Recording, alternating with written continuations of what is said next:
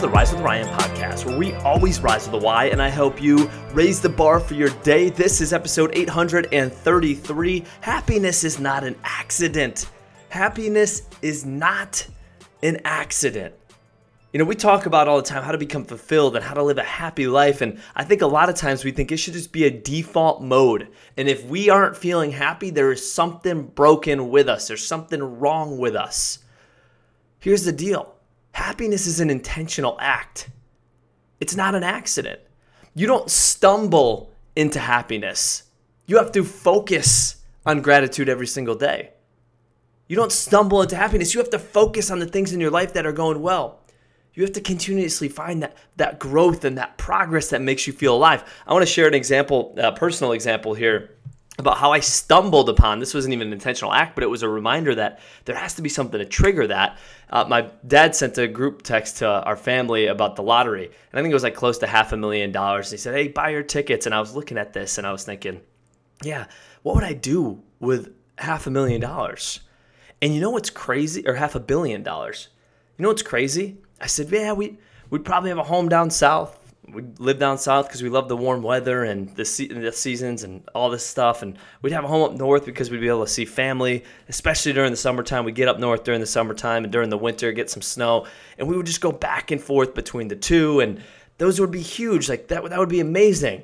And I stopped and I thought to myself, if y'all don't know this, we actually do what I just described we would do if we won the lottery. Now, listen, we're doing it in, bootstrapping it, right? We're staying with our parents and we're traveling to different places and guest bedrooms, and I'm driving up with Callie, and sometimes we'll fly Ashley and Caden up. So would there be convenience in winning the lottery? Heck yes. Private airfare, our own homes, no doubt about it, 100%. But when you think about the life we are living, the blueprint I outlined, had we had $500 million, is the same exact life we are living right now. Is that not a perspective shift that I needed to sit back and say, you got it, dude. You have it. So stop looking for something else when you're living in it. And here's what I want us to do after this episode is just remove this from the vocabulary. I'll be happy when, or I'll be happy if.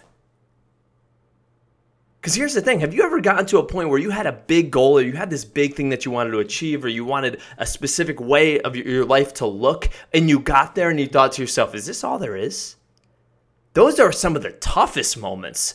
You don't think you're happy now? Get what you wish for, get there and realize you're still not happy, or in some cases you're less happy than you were. That's one of those gut checks. And the reason is because you have everything around you right now, even if it feels like you don't. If you look hard enough, there are blessings around you that I'm not saying I don't want you to get more and grow and develop and contribute. That's part of who we are. In fact, we need that to fulfill ourselves as well.